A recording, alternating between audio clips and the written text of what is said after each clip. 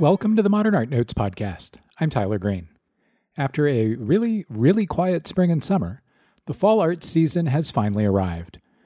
Museums, galleries, and dealerships are reopening around much of the country, in careful and limited ways, of course.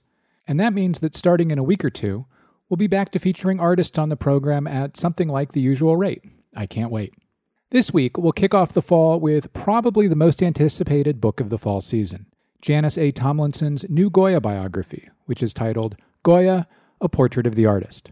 Published by Princeton University Press, it is just the second English-language biography of Goya. While Robert Hughes's 2003 bio was written from a critical point of view and told the story of Goya and his Spain mostly through Goya's work, Tomlinson emphasizes the documentation that reveals Goya's life, the centrality of the Spanish court to his life and work, and investigates Goya's most important friendships and relationships.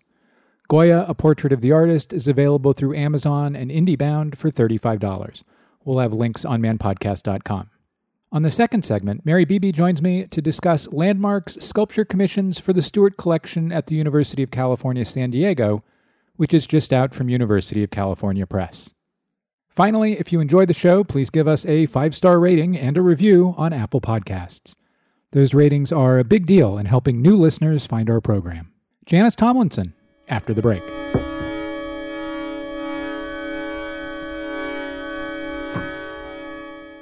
Explore art with Getty. Visit our online exhibition, Bauhaus Building the New Artist, winner of this year's Muse Award for Best Online Experience. Watch videos about art making, conservation, and art history. Read timely blog posts to boost your knowledge and artistic spirits. Learn to make and explore art from home. And tune into Recording Artists, winner of the 2020 Webby Award for Best Arts and Culture Podcast. Learn more at getty.edu/art. The Nasher Museum of Art at Duke University in Durham, North Carolina, is temporarily closed for the health and safety of all visitors. Meanwhile, visit the Nasher Museum online to find gems from the museum's archives. Here are special videos, articles, and podcast episodes featuring artists who have visited the museum and whose work is part of our collection. Here, too, are some greatest hits among reviews in the arts press over the past 15 years. Visit nasher.duke.edu.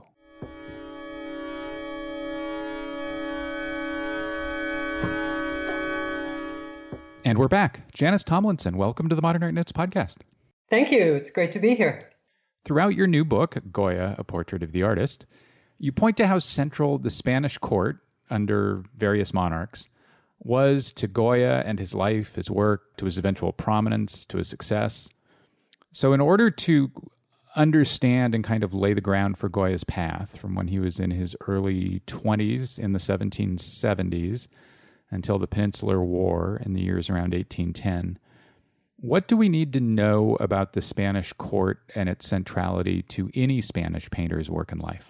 The court was really, and the court and the people who were at court, the aristocrats who served the king, were really, apart from the church in Spain, the main patrons of art in Spain. To gain a place at court, even a minor rank at court, was what every artist aspired to. So, Goya was very lucky because his brother-in-law was actually a very successful artist at court, and his brother-in-law invited him to early on, assist in painting designs or cartoons for tapestries to be woven by the Royal Tapestry Factory in Madrid. And Goya just stuck to it. When that work ended and when he had a rift with his brother-in-law, he networked, I guess is the best way to say it. He networked with the Minister of State to get an introduction to the king's brother, to then get commissions from major nobles at the court, the Duke and Duchess of Osuna, until he finally got, a position as court painter when Charles IV came to power in 1789. He actually, after that, he somewhat fell out of the ranks because of an illness around 1793. We don't hear that much of it, but then he reemerges getting work assignments from a very close confidant of the king and queen. And then suddenly the queen is ordering portraits in the late 1790s, and within a year, he is first court painter, which is the absolute highest rank that a painter could achieve.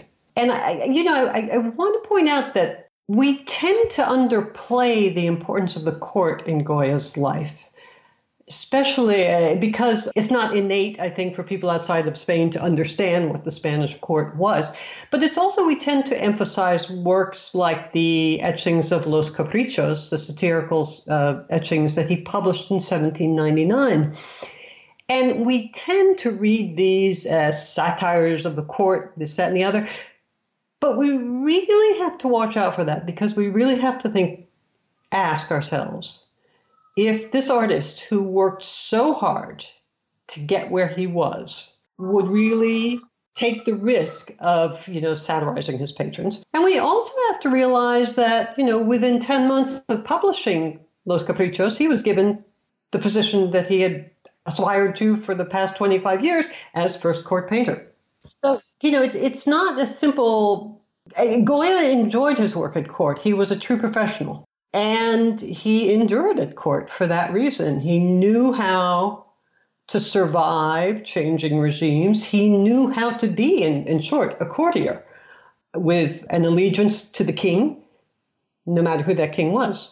The exception, of course, being Joseph Bonaparte, Napoleon's brother, who was on the Spanish throne from 1808 to 1813, because Goya, although he probably painted Joseph's portrait, and he certainly painted many of the people at the French court in Madrid, he never accepted an official salaried position with that court, and that served him well and made him available to resume his work as court painter when the Spanish monarch was restored to power. We will hit on a number of those events and points and pictures as we go along here. But having introduced the Spanish court, let's go back to the beginning of Goya's career. How did he and his work first come to the attention of the court at Madrid, around Madrid? As I said, it was his brother-in-law, Francisco Baeu, who probably introduced Goya to court. And how he came to know Baeu goes back to his early career in his hometown of Saragossa, which is the capital of the province of Aragon. For years, his years in Saragossa have been treated sort of like a prologue and, before he came to court. But in fact, his early years as a student, possibly as an apprentice, and as a painter in Saragossa are really crucial to understanding his early career at court. His father was a gilder. He grew up knowing circles of gilders and sculptors and painters. His teacher, the brother of Goya's teacher, was also a gilder. Goya's father was an executor in the will of that gilder. So there's a real network of artists in Saragossa working. There is also a new professionalism in Saragossa. In Madrid, I don't want to get too far off track there, a Royal Academy had been established in Madrid, and there was a group of artists and painters and sculptors who were pushing for the establishment of an academy in Saragossa that would eventually happen in later in the century. So there was a new professionalism about painting. But Goya, still had to make it in the Academy at Madrid. So he twice in the 1760s, while living in Saragossa, he participated in competitions at the Royal Academy in Madrid. Didn't get very far. In fact, he wasn't even mentioned. And so by the end of the 1760s, he's on his way to Italy. And that is something else, his Italian trip, about which we knew very, very little until we discovered in the 1980s came to light something that is called the Italian sketchbook. It was a sketchbook that Goya used probably towards the end of his two-year sojourn in Italy, because then he brings it back and he keeps using pages in it up until the 1780s. So this would suggest it's probably the last in a series of small sketchbooks that he had. But what is so marvelous about that sketchbook is that he writes down the cities that he visited. Because these are the cities I visited. These are the cities that I only saw from a distance. These are the best cities. So, and he also jots down what works of art he was looking at. So he covered a lot of territory in his 2 years. He participated in a competition at the Royal Academy of Parma and obtained, there was no second prize, but there was no honorable mention, but the reaction of the academics to his work suggested that had the person awarded the prize not been a student of a professor at the Academy, Goya might have won. And when Goya returned to Saragossa, then he got his first big commission to fresco a vault in the church of El Pilar. It's known that it is dedicated to the Virgin of the Pillar, the patron saint of Saragossa. Then he got another commission for the charter house or the church of the Carthusian monastery of Aula Dei, where he painted a series of large oil paintings on fresco of the life of the Virgin. Now, in between these times, Baeo was going back and forth from Madrid. He came and visited, and he undoubtedly saw Goya's works. And it was during one of those visits that he probably Baeo brought his younger sister, and the promise was taken that they would be married in 1773. So they were. So Goya was now married into the family of a court painter, and, who he had met as a student in Saragossa, and that was his entree to court. Before we continue Goya's chronological narrative, let's pause for a moment to talk about Goya and his relationship with churches, on which you spend a lot of time in the book, on his relationship with religious painting. I think in the U.S. anyway, because the work Goya made for churches mostly cannot travel for the obvious reasons, and most of the paintings that exist here, of course, are on canvas. Americans don't think of Goya as a religious painter. Americans think of him as a portraitist who is a portraitist who is a portraitist. How important were religious commissions to him? Did he bring anything particularly fresh or original or a particular point of view to his religious painting? To answer the first question first, they were central to his success as a painter in Spain. I don't want to go into all of the commissions that he had, but once he lost the support of Francisco Baeo, because there was a conflict over a religious commission in Saragossa, he found himself, looking for work, and he found it with a commission of paintings for the Church of the Order of Calatrava, where Jovellanos, who is a well-known figure in Spanish Enlightenment, was probably the one who, gave or influenced Goya getting that commission.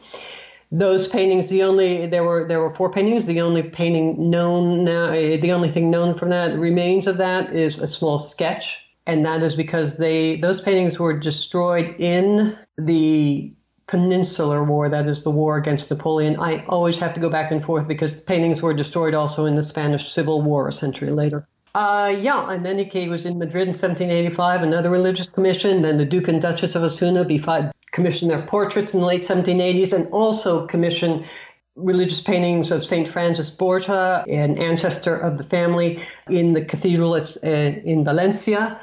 But perhaps, these are clearly scattered commissions. One has to travel to Valencia, one has to travel to Seville.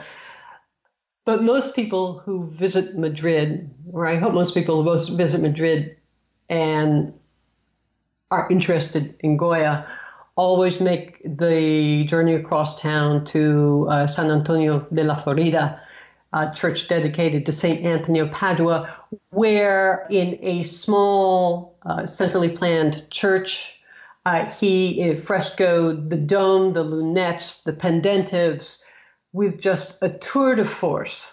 So religious commissions were important to Goya at many times in his life. Did he bring anything particularly fresh or original to his painting for churches or in churches?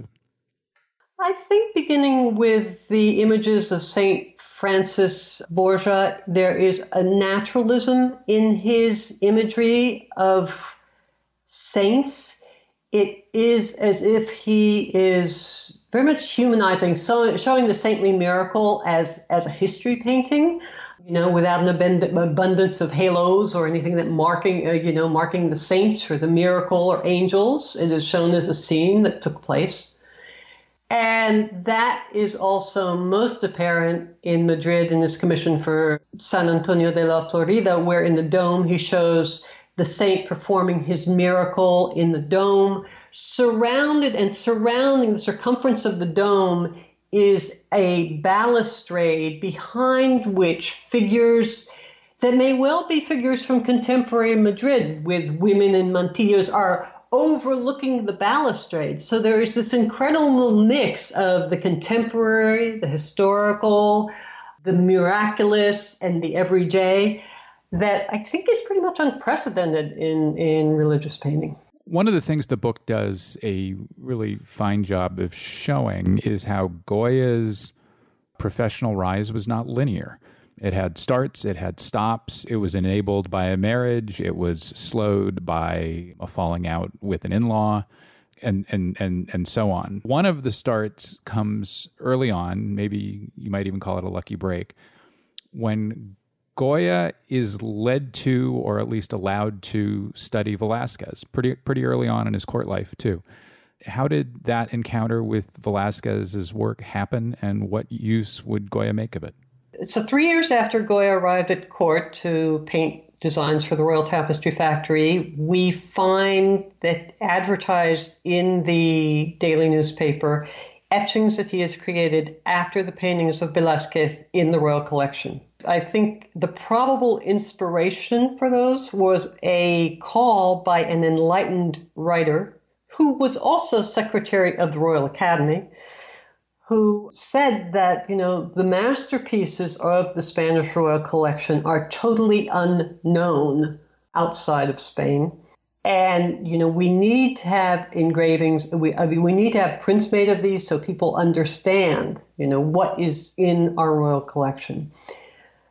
And so that was one incentive, but there was also another incentive in that same tome, because the writer of the tome, Antonio Pons, published a letter from the venerated first court painter, Anthony Raphael Mengs, who brought attention to the works of Velázquez as the supreme master of the naturalist style. So I think those two, the invitation to fulfill, this call to reproduce works, but also to study a master whose style was one that appealed to Goya and was unknown outside of Spain, led him to look at the works of Velázquez very closely. We can only imagine today. I mean, we go on our computers and click, and there we have the image of Velázquez. But, can you imagine what it was like to go in the royal palace, which, as far as I can tell, might have had oil lamps or candles, and to begin to engage with the works of Velázquez. And, how much did Goya see? What did he do? I think he probably did drawings on site and then worked on the plate and then came back and forth. So the fact is, many writers on those mentioned that, these aren't, authentic copies, and they aren't. They're really interpretations. But in those interpretations, Goya developed, I think, a new appreciation for, the wonders of Velázquez's light and shadow, and also the wonders of Velázquez's capturing of expression of people of all classes. I'm thinking of the etching of the drunkards with, drunkards around the so-called fake Bacchus, who is crowning the drunkards, where you have, a rather pudgy comic Bacchus, and you have, men just having a good time out in the country. And, so it's those details, and that naturalism would become key to Goya's style. And I think that Velázquez, became the master, one of the major influences in his life. And indeed, his son's biography said that Goya, learned from Velázquez, Rembrandt, and nature after that point. One of Goya's biggest breaks at court, a break, of course, he helps make, comes in 1783 when he makes a portrait of the Count of Floridablanca. It's a painting now in the collection of the Bank of Spain, which is Spain's central bank. It's kind of an action portrait. It has lots of narrative stuff going on within the portrait. Narrative stuff, technical term.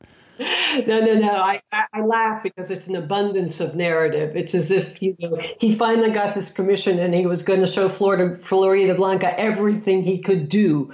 So he paints Floridablanca standing in the center of the canvas. Floridablanca is holding a monocle with which he has apparently been inspecting the canvas that Goya, who is standing in the left corner, is proffering him.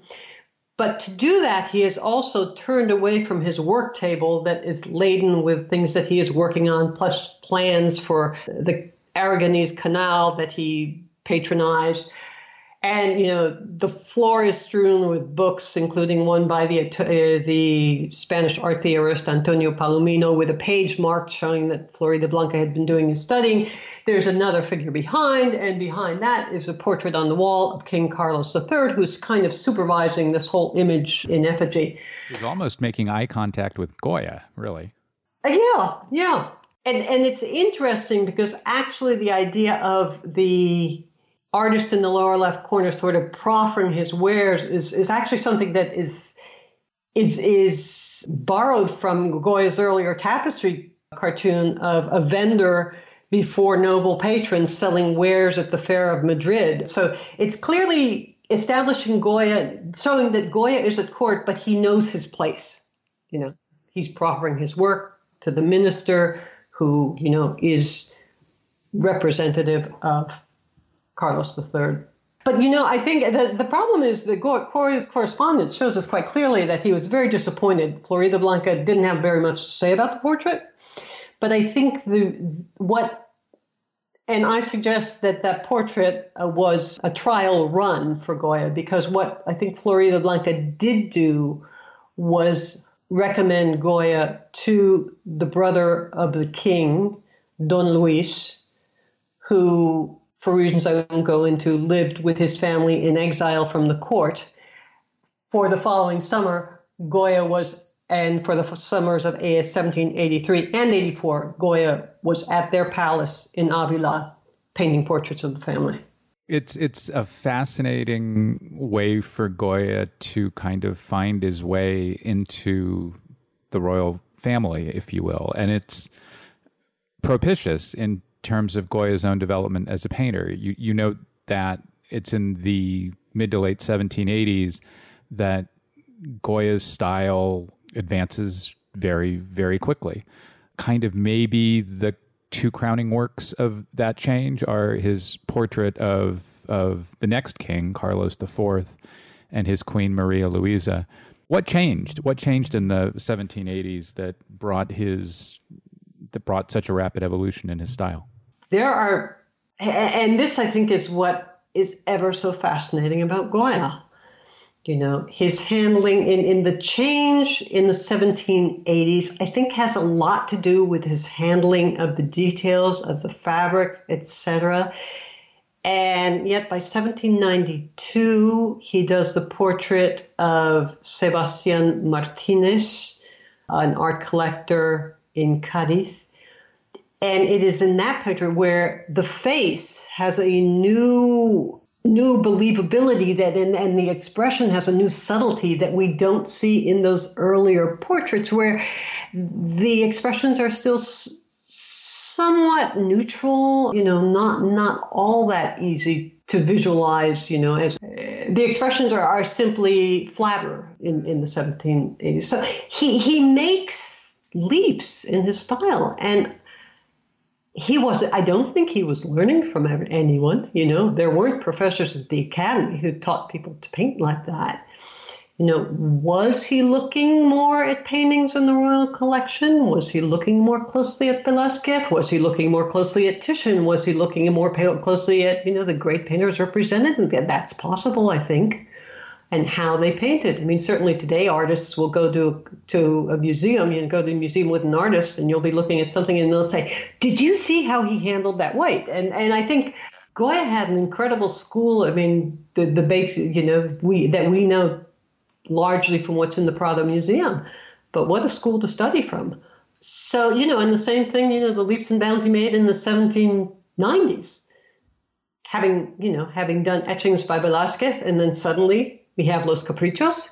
I think that is that's what makes Goya so incredibly fascinating. He just looks around and learns. There was no one to teach him these things. The portrait you just mentioned of Sebastián Martínez is at the Met. It's one of the 2 or 3 great Goya paintings in the United States. It's the jacket, the blue jacket that the sitter is wearing is pretty ridiculous.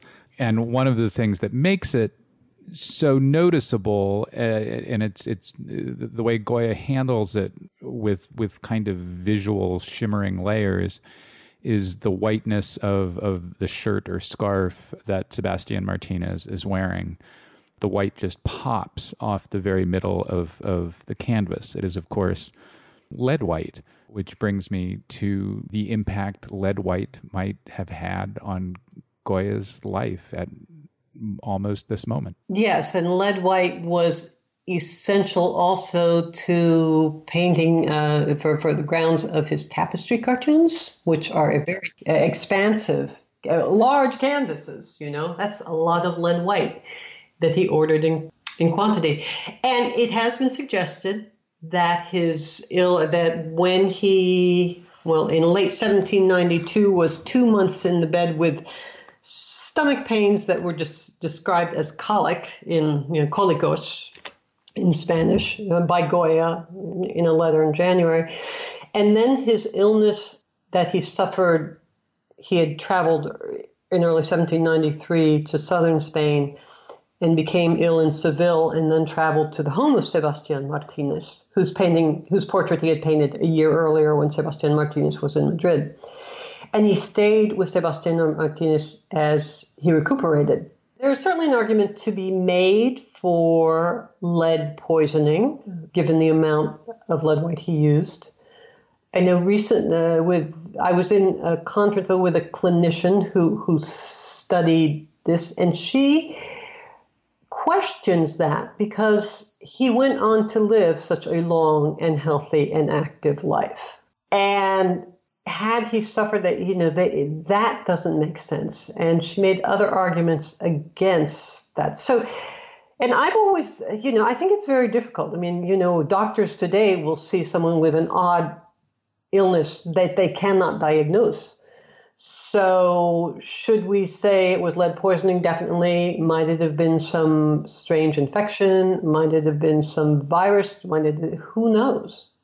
But in the end, he seems to have been recuperated. By the time he returned to Madrid in June, he was walking around the streets of Madrid. We know he was walking around the streets of Madrid because he advertises the fact that when he was walking from the palace to the Prado, he dropped a snuff box, and he was put in an article in the newspaper, lost and found. Let me interrupt for a quick second. You note in the book that one reason he might have lost the snuff box is that it fell out of his pocket and he might not have heard it hit the ground. Exactly.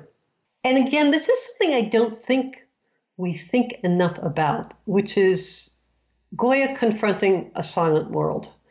What happens when, the hustle and bustle on the streets of Madrid, suddenly you witness it and there's no sound, and mouths open and there are no words. And what do you start looking at? What do you start paying attention to? And, there are those historians who insist that, Goya, who I have read that there are those people who say that Goya attended tertulias, which were kind of like the French salon with intellectuals chatting about this, that, and the other. But again, he was deaf. It couldn't have been easy. And indeed, an art historian, Goya contemporary and collector of Goya's prints, San Bermudez, in talking about an altarpiece that Goya would paint late in life in 1818, he mentions how Goya's loss of hearing had really enhanced his powers of observation. Whether or not that's true, it was at least suggested by one of his contemporaries.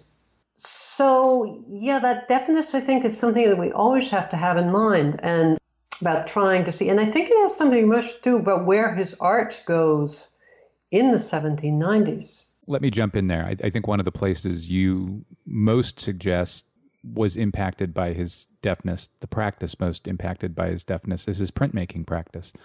How so?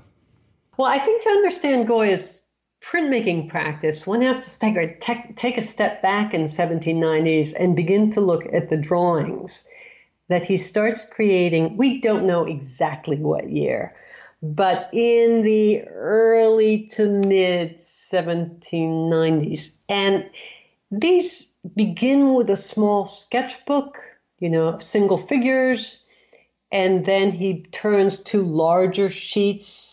And art historians, say, some people say it was a book, some people say it was loose sheets. I don't want to get into that debate here. But he begins just looking at life around him and picking out figures and drawing them or imagining them. I mean, in the first small sketchbook, there are some fairly erotic drawings of naked women on bed, two naked women on a bed together, for example, that I don't think Goya witnessed, but I may be wrong. But this leads him, and again, this is about observing. When you start sketching, you start observing. And when you begin to look at everyday figures, then you begin to look at figures interacting. And this led to the drawings that became first a small sketchbook with one or two figures on a page, then larger drawings that really record couples together in Madrid, the society on Madrid streets, and then start investigating imagined themes of witches, of people in masks, of masquerade. And as he moves from the street scenes to the more imaginary scenes, he also begins adding captions to his drawings. Now, it seems to me that those drawings really introduce the elements that he would then develop in Los Caprichos, the idea of witchcraft, which is one of the first themes that he developed for Los Caprichos, the idea of men and women on the streets of Madrid is also an early theme of Los Caprichos. There's also a background to this because there's a context for this that one picks up by reading newspapers of the day, where there are essays in the daily paper, which is not really a newspaper. It's sort of a more like interesting essays on the day and commentaries oftentimes, and then lost and found and other ads. But they often begin with the word dream or sueño. And they narrate, an author's dream that introduces a theme that Goya would pick up in a series of drawings that were preliminaries for the Caprichos that he labels sueños, sueño 1, 2, and up to, I think, sueño 27. And many of those were preliminary sketches for the etchings. So everything is opening up. I mean, he is exploring new themes, exploring new medium. His drawings go from simple ink sketches to working with wash in very painterly ways. He is exploring new expressions in his figures. And then he is exploring caricature and fantasy. And he is also doing this as he has recuperated and is back to painting portraits of royalty. So his career at this, but we see from this point on, sort of dual tracks in his career that, run parallel. And actually in Madrid, he was known for both. His caprichos were known. He was known for his caprichos. He was known for his portraits. He was known for his small painted scenes of imagined or invented subjects. And they were found in collections of that. He was known for his religious paintings. So people, were aware of, the vast array of what Goya was doing in the 1790s. Before we get to the war and the war years, one note on Goya's deafness and this kind of decade between the late 1790s and the Peninsular War. You suggest in the book that one reason this was such a great decade for Goya, one reason that he had such freedom, and I don't mean painterly freedom, I mean the clock, to make the work he made, is that because of his deafness, he couldn't take on or hold the sort of royal appointments that the first court painter might otherwise be expected to have. Yes, indeed. And it's kind of interesting because one sometimes wonder if Goya was making excuses. Before his illness, before 1793 and 1792, he had delivered a group of professors at the Royal Academy, of which Goya was one, were asked to contribute their ideas on curricular reform. And they were given topics to suggest, like discipline in the classroom and monthly prizes. And these reports were read in a session in October 1792. And Goya's, which I discuss in the book, is like the most anti-academic tirade that one could expect in an academy of any type. He is saying, get rid of the monthly prizes, get rid of all these trivial things that you do, get rid of geometry, get rid of perspective, painters will learn it. The purpose of the academy should just be to really encourage the invention and the progress of those who have the true talent to become artists. And he also takes a sideswipe on teachers who, with their great methods, has produced no great students. It's a perky letter. It's in the book. It is a perky letter. It's low. I love that so much. The rule. There are no rules in painting is not what you say to most academicians. So, he stops attending sessions. He attends after he returns to Madrid, having become deaf. And soon he's no longer present at the meetings because clearly he couldn't understand what was going on. He also writes and says that he is no longer able to teach his monthly term because at this point he can't understand what the students are saying, and he becomes the subject of their derision, so he can't do that. But nevertheless, when Baeo dies in 1795, a position opens up and Goya applies to become director of painting. And he is elected to the position. So Goya still had his friends and backers. He wasn't standing out in the cold. And it is only in 1797 where he says, when I thought I could take this on, I thought my ills would decrease. And in fact, they haven't. So I'm going to resign from my position as director of painting. And he was made honorary director unanimously. So, yeah, it sort of freed him from the academy. But at the same time, he also used the academy as a showplace for his works. He participated, unlike most senior artists, he participated in the annual exhibitions at the academy. Very small-scale things, nothing to be compared with the exhibitions of the French Academy or the Salon, and which really served, I think, as a wonderful place for him to advertise his talents as a portraitist, which was generally what he showed at those exhibitions. In the 1800s, it was evident that Spain's economy was declining. So Carlos IV, seeing Napoleon get stronger and stronger in France, tried to tack toward France to become friendly with Napoleon. It might have bought him a year or two or three, but not much more. Because in 1808, the Peninsular War begins. It continues for 6 years and goes very badly for Spain. How does Goya spend the war years? Mainly in Madrid, with two exceptions. In October 1808, he was invited to his hometown of Saragossa to paint the destruction caused by a siege that had been laid by French forces in the summer of 1808. The French forces had withdrawn, and so there was sort of a respite for the town. Goya went to paint.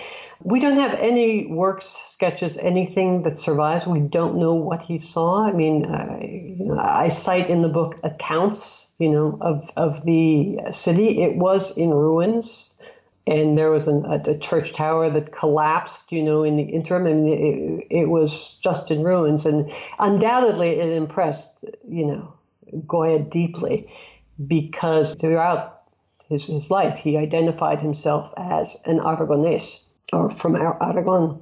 Then he was back in Madrid by late 1808.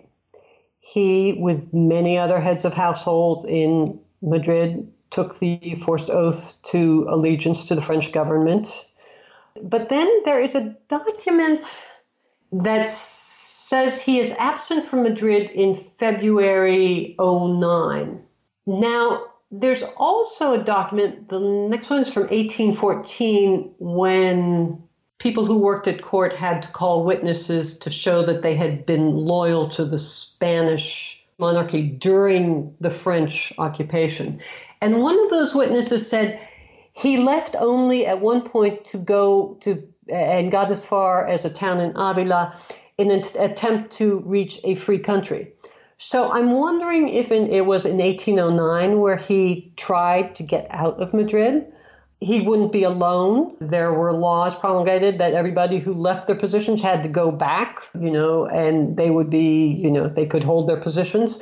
And people who had left their employment were to go back and reoccupy. And if they were found not having done that, there would be consequences. These were the laws of the French interim government.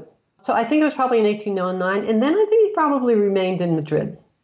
So, the idea that a lot of what we see in the etchings he did of the disasters of war, things he witnessed, I tend to not think that was the case. In addition to the disasters of war print series, this is also when he paints 2nd of May, 3rd of May in 1814.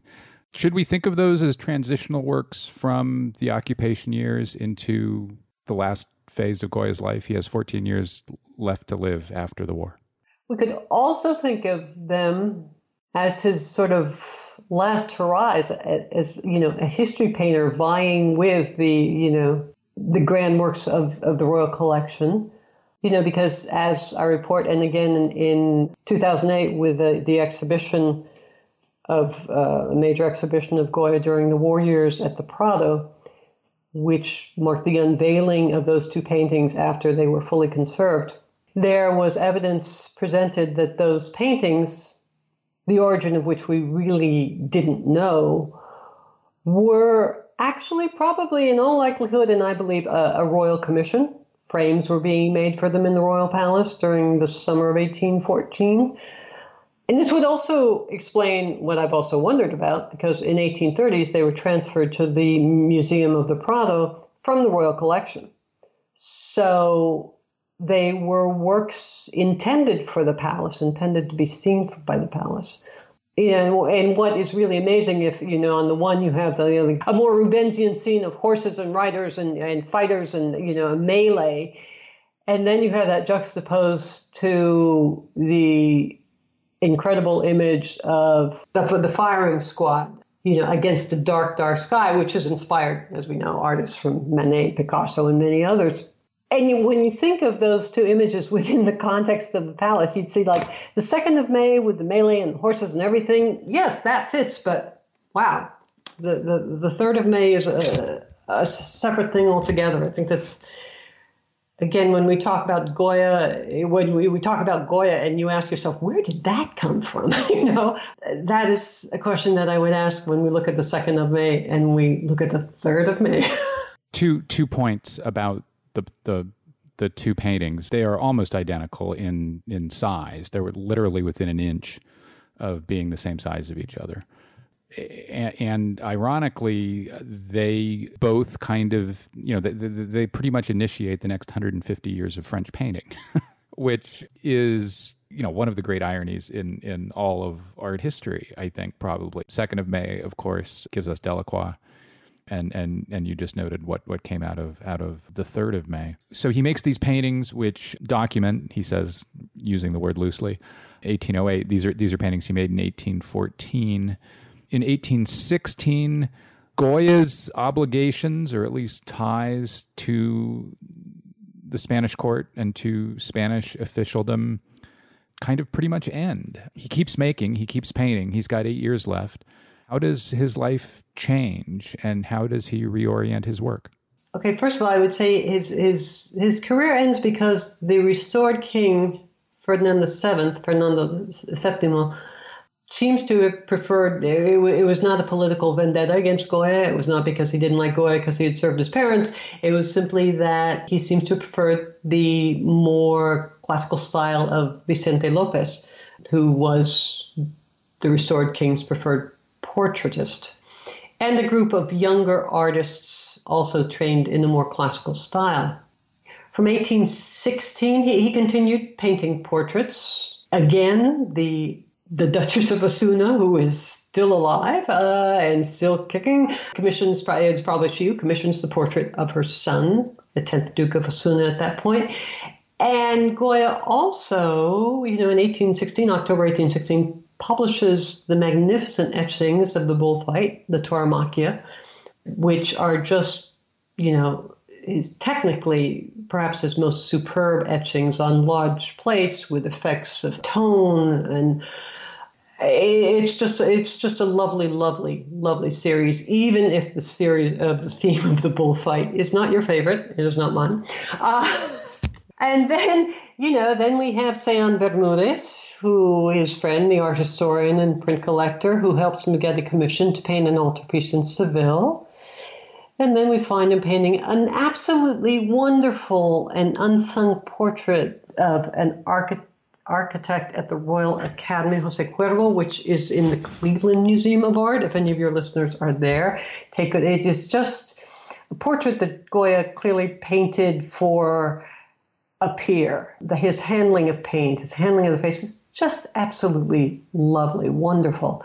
And then, somewhere along the lines, he starts doing the etchings that far exceed Los Caprichos in fantasy, which are those etchings of the disparates, the things without reason, that are just plates that I think show what I was saying earlier when I said Goya was not Gilray. I think the disparates really show the triumph of the image over the word, because what Goya does is create confrontations, or he creates scenes of homage among characters in a scene, or he creates scenes of suspicion, or he creates, he sort of unravels human emotions and casts them large on these etched plates, which again, like the Tauromaquia, are large plates.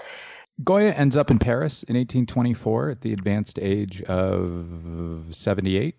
Does Paris have any impact on the work he made in the last 4 years of his life? I don't think so. For a long time, myself included, we thought, 1824, the Salon, Massacre Kiosk, did you see Ang? And he had gone to Paris probably to meet up with his son's in-laws, who were well-to-do merchants who had left Spain because of another interruption in government that I won't go into. And when Goya arrived in Paris, they were actually in England. When they came back in late August, Goya then is suddenly making preparations to go to Bordeaux with them. The Salon opens in late August. Did Goya run there as he was packing his bags?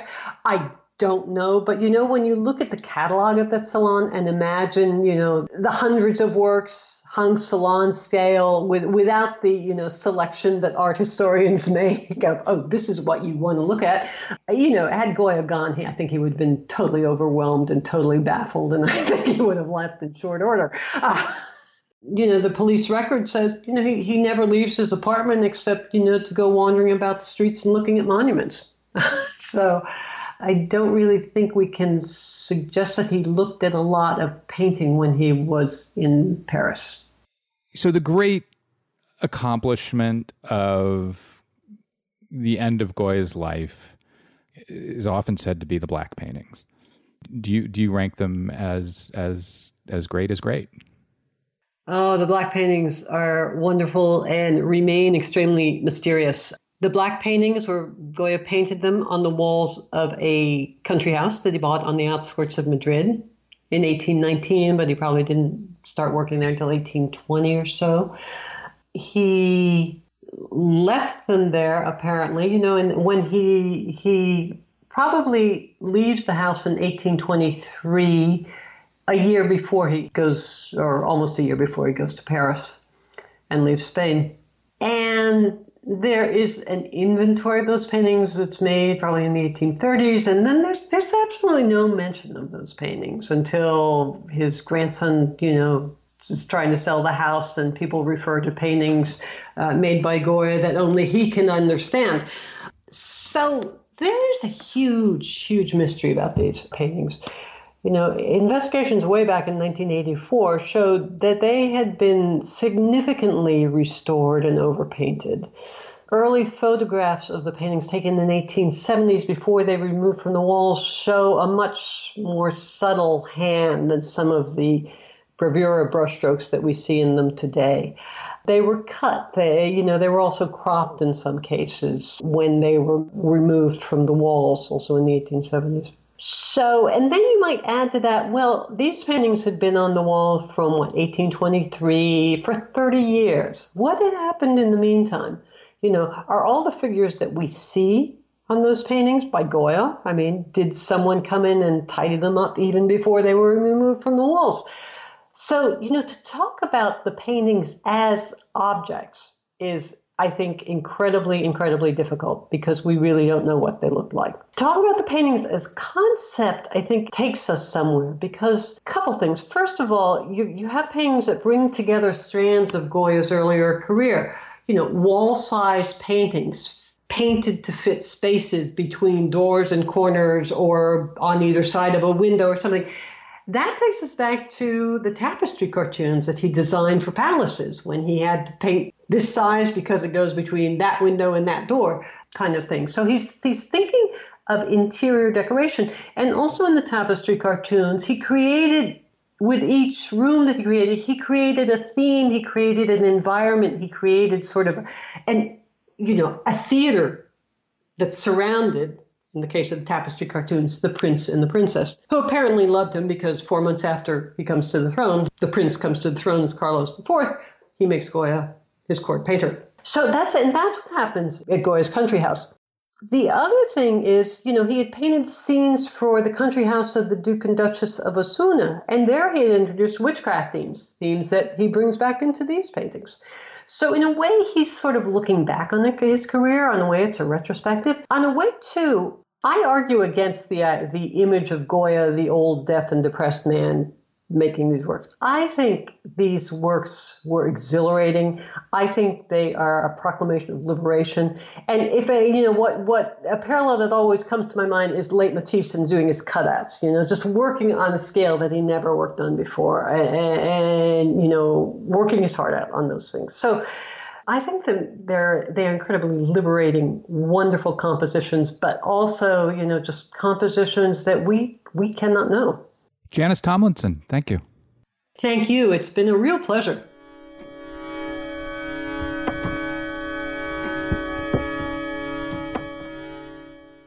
Artist Mark Bradford creates monumental works of abstract painting and collage. The exhibition Mark Bradford End Papers focuses on the key material and fundamental motif Bradford employed early in his career and has returned to periodically over the past 2 decades, end papers. At the Modern Art Museum of Fort Worth, the exhibition has been extended through January 10th. Information at themodern.org.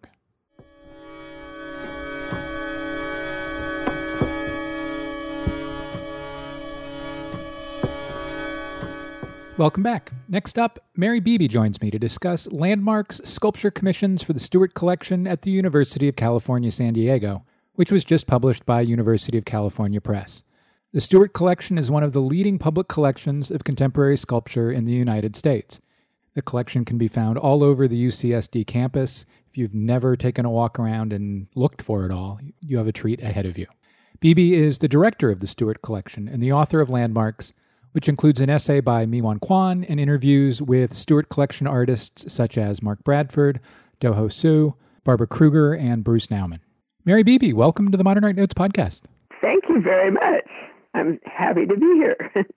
In discussing the Stuart Collection in this new book from University of California Press, you describe it in a way one rarely sees a sculpture garden or campus-wide sculpture project discussed. You describe the collection as, quote, a risky commitment to a continuous process, which is a great phrase. So what makes the Stuart Collection project a risky commitment to a continuous process? Well, just the fact that, you're spending, you don't know the outcome for sure when you're commissioning work. You think you do, but changes happen and money and things get more expensive and, you just have to respond as you go along, because each project takes on its own pathway and its own kind of energy.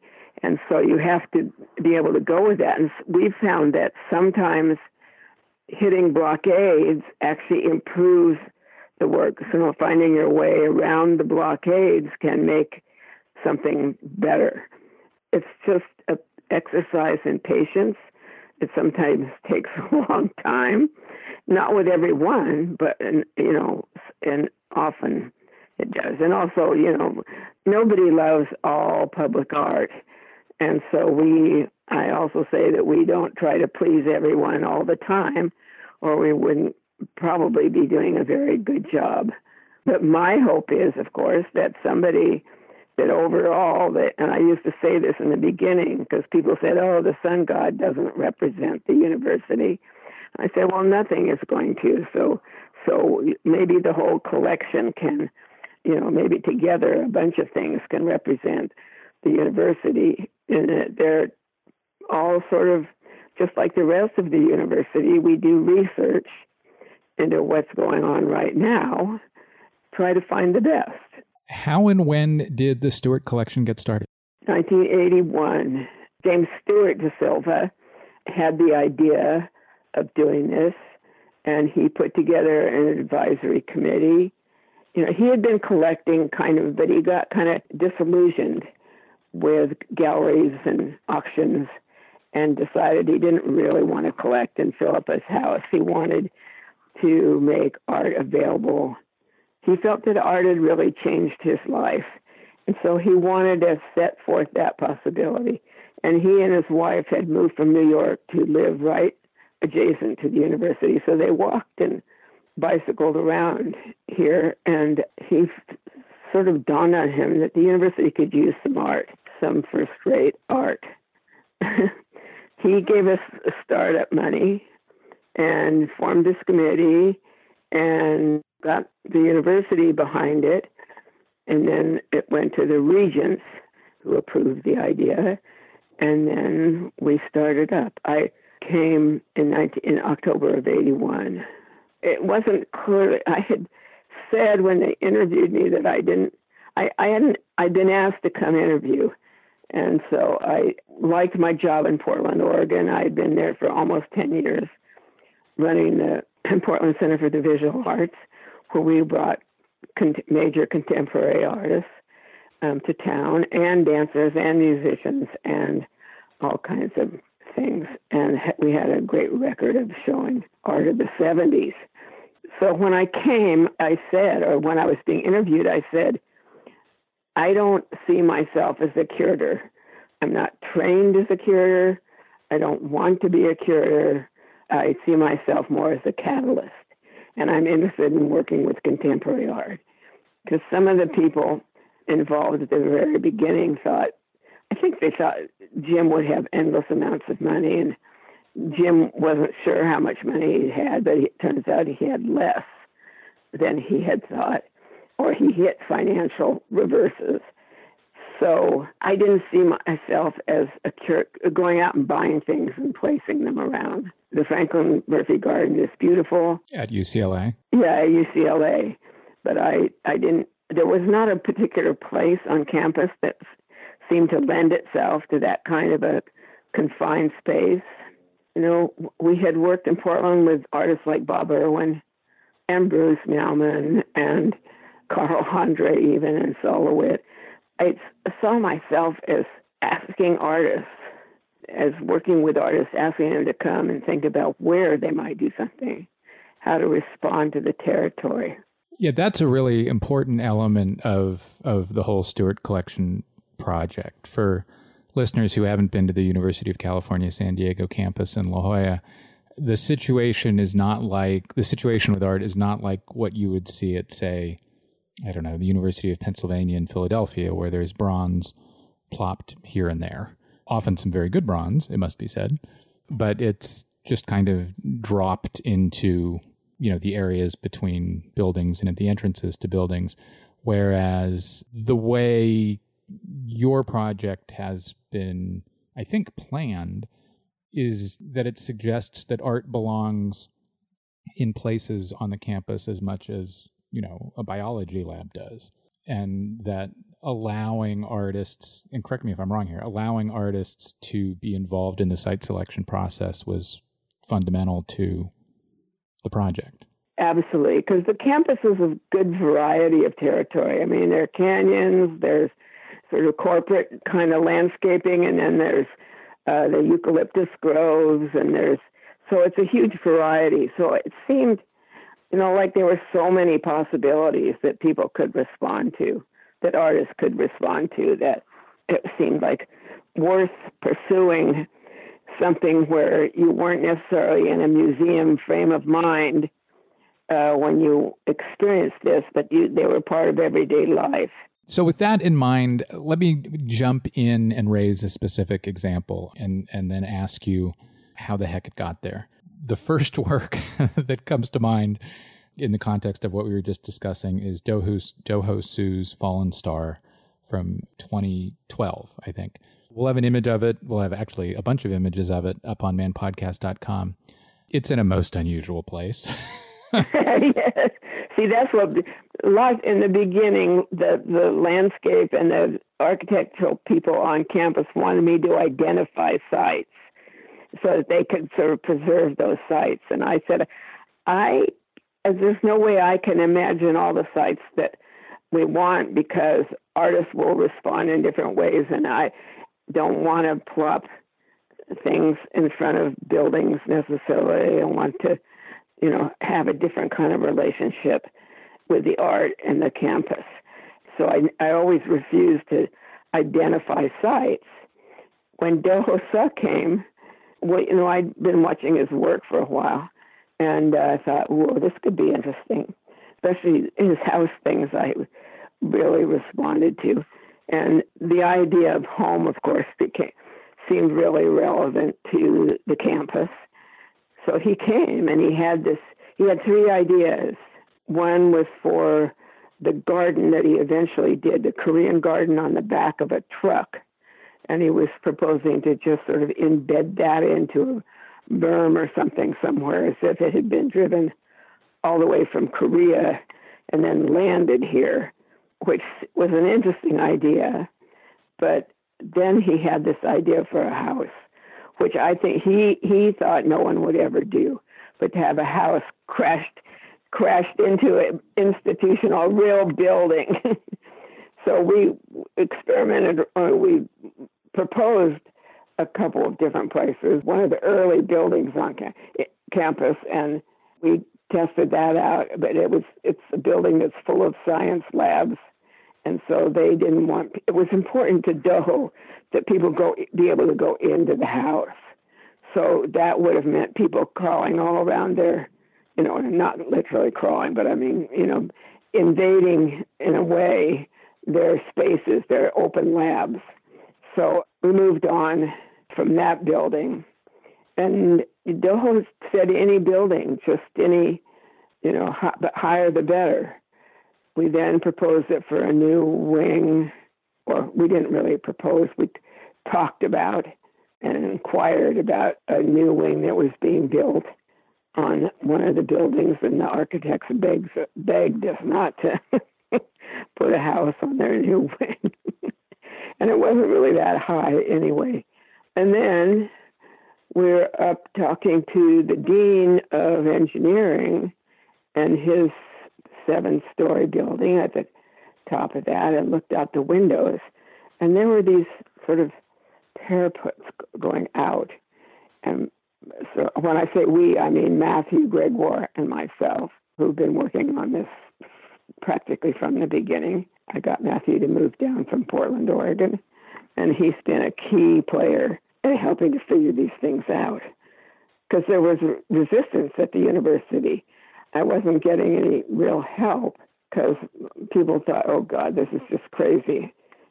Students are going to rip things apart and burn them down and whatever. Anyway, so we saw these things from the top of the building, or from the top story of the building. You could look out and see these things, and we went, whoa, maybe the house could go there.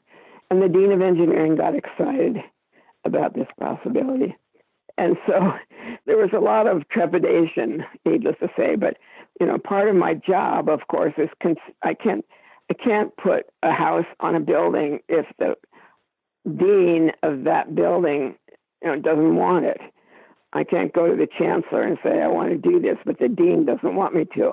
He's going to side with the faculty, or she is going to side with the faculty every time. So luckily, the dean was excited about the possibility.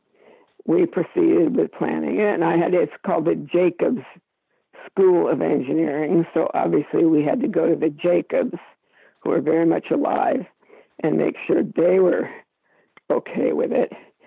So with some trepidation from them, but their go ahead. So anyway, we got permission, but there were weird things along the way. Like it turned out that the building was built with state money, so we had to get permission from the state.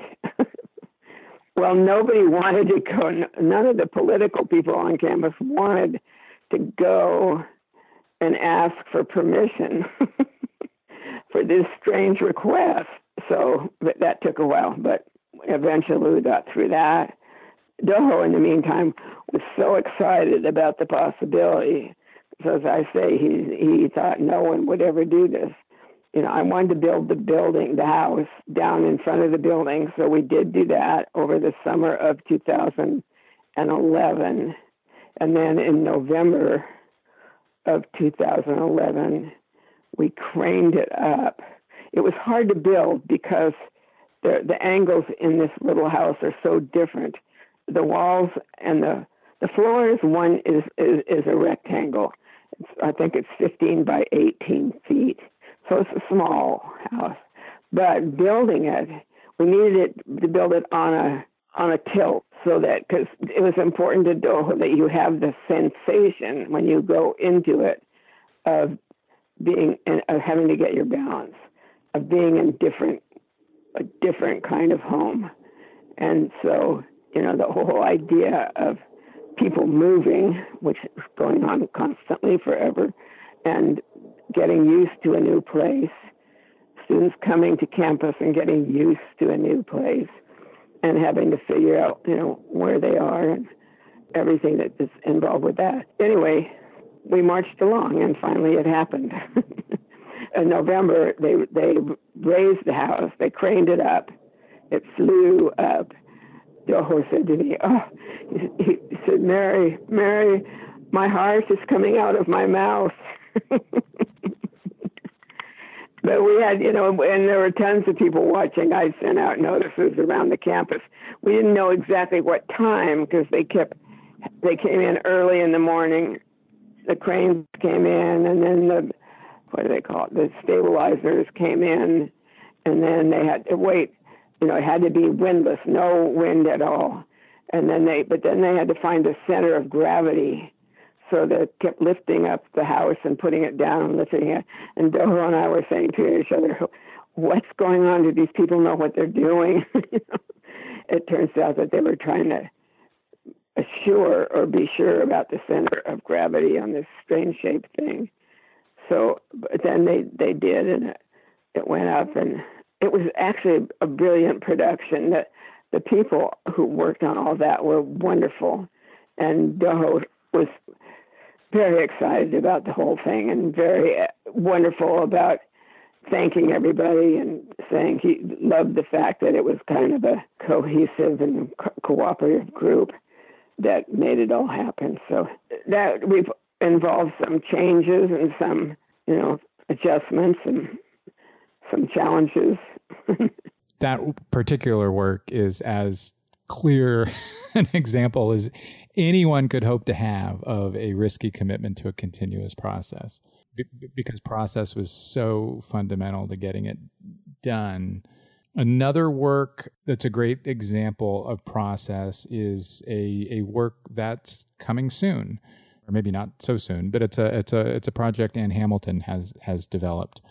What is that project, and how is it kind of a new direction for y'all? Well, it's really embedded in the growth of the campus. I've been talking to Anne for years about doing something, and her work is involved with movement and all these other things, and she just hadn't been able to come up with something that would work. And she had a big show at the La Jolla Museum, or the Museum of Contemporary Art, San Diego, and that gave her some time to look around.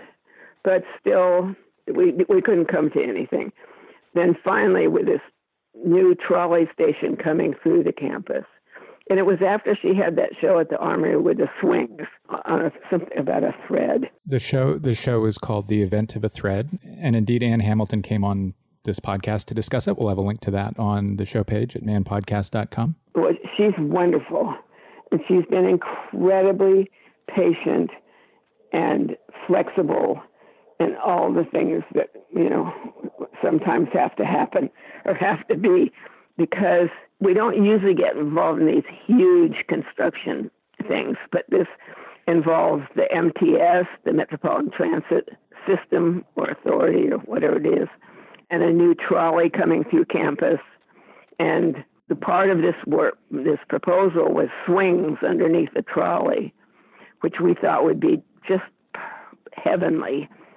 The trolley company wouldn't let us do it, and the university was afraid of the liability. So, the liability issues really came up that we couldn't control. So for now, the swings are out. We hope that they'll be easy to put in any time. We tried to find alternatives to having them hang from under the trolley structure and just come straight down into that canyon. But we tried to think of alternatives because they said we could put anything under it. We just couldn't touch the structure. Well, by the time you figure out enough framework to hang swings, the whole idea is that they were going to hang 75 feet down. And so anyway, we did a lot of swing testing, and we had wonderful pictures of that. Actually, there's some in the back at the end of the book. There are of y'all swinging on the swings.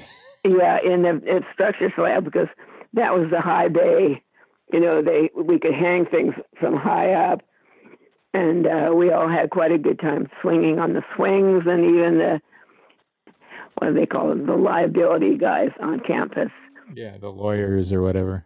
Yeah, looked and said, oh, and they came and tried the swings and said, oh, this is much safer than we thought. But still, we didn't get the permission we needed. So as I say, they're on hold for now. We haven't lost hope. But in the meantime, the other part of this project, with her proposal, was this long path with what she calls a concordance, with words and poetry and things from the history of the university to be read in the ground as you move across this very highly used pathway that goes from the trolley station into the campus. So it's a kind of front door or important entrance to the campus. And it's 26 feet wide most of the way. And so we've been figuring out how to do this for quite some time. In fact, we have so many Zoom meetings over the years. But it's coming along. It is actually coming along, and everybody wants it to happen. The chancellor wants it to happen. Chancellor's underwriting most of it, which is very nice.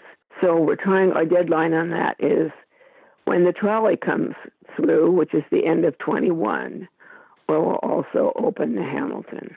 And the pathways, it's changed sizes and it's changed paths a little bit. And then the canyon was originally kind of a wild place, but now there are all these huge number of buildings going into it and around it.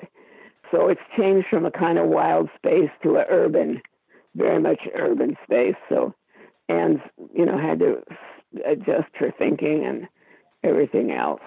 But she's working with the university archives and special collections to make it have a fair bit of relevance to the history of the university and to the library itself. Plenty appropriate for UC San Diego, which holds an important place in the history of conceptual art in both California and the United States. Mary Beebe, thanks very much. Oh, you're very welcome. That's all for this week's show. The Modern Art Notes podcast is edited by Wilson Butterworth. Special thanks to Steve Roden, who created the sound for the program. The Modern Art Notes podcast is released under a Creative Commons license. Please visit Modern Art Notes for more information. Thanks for listening.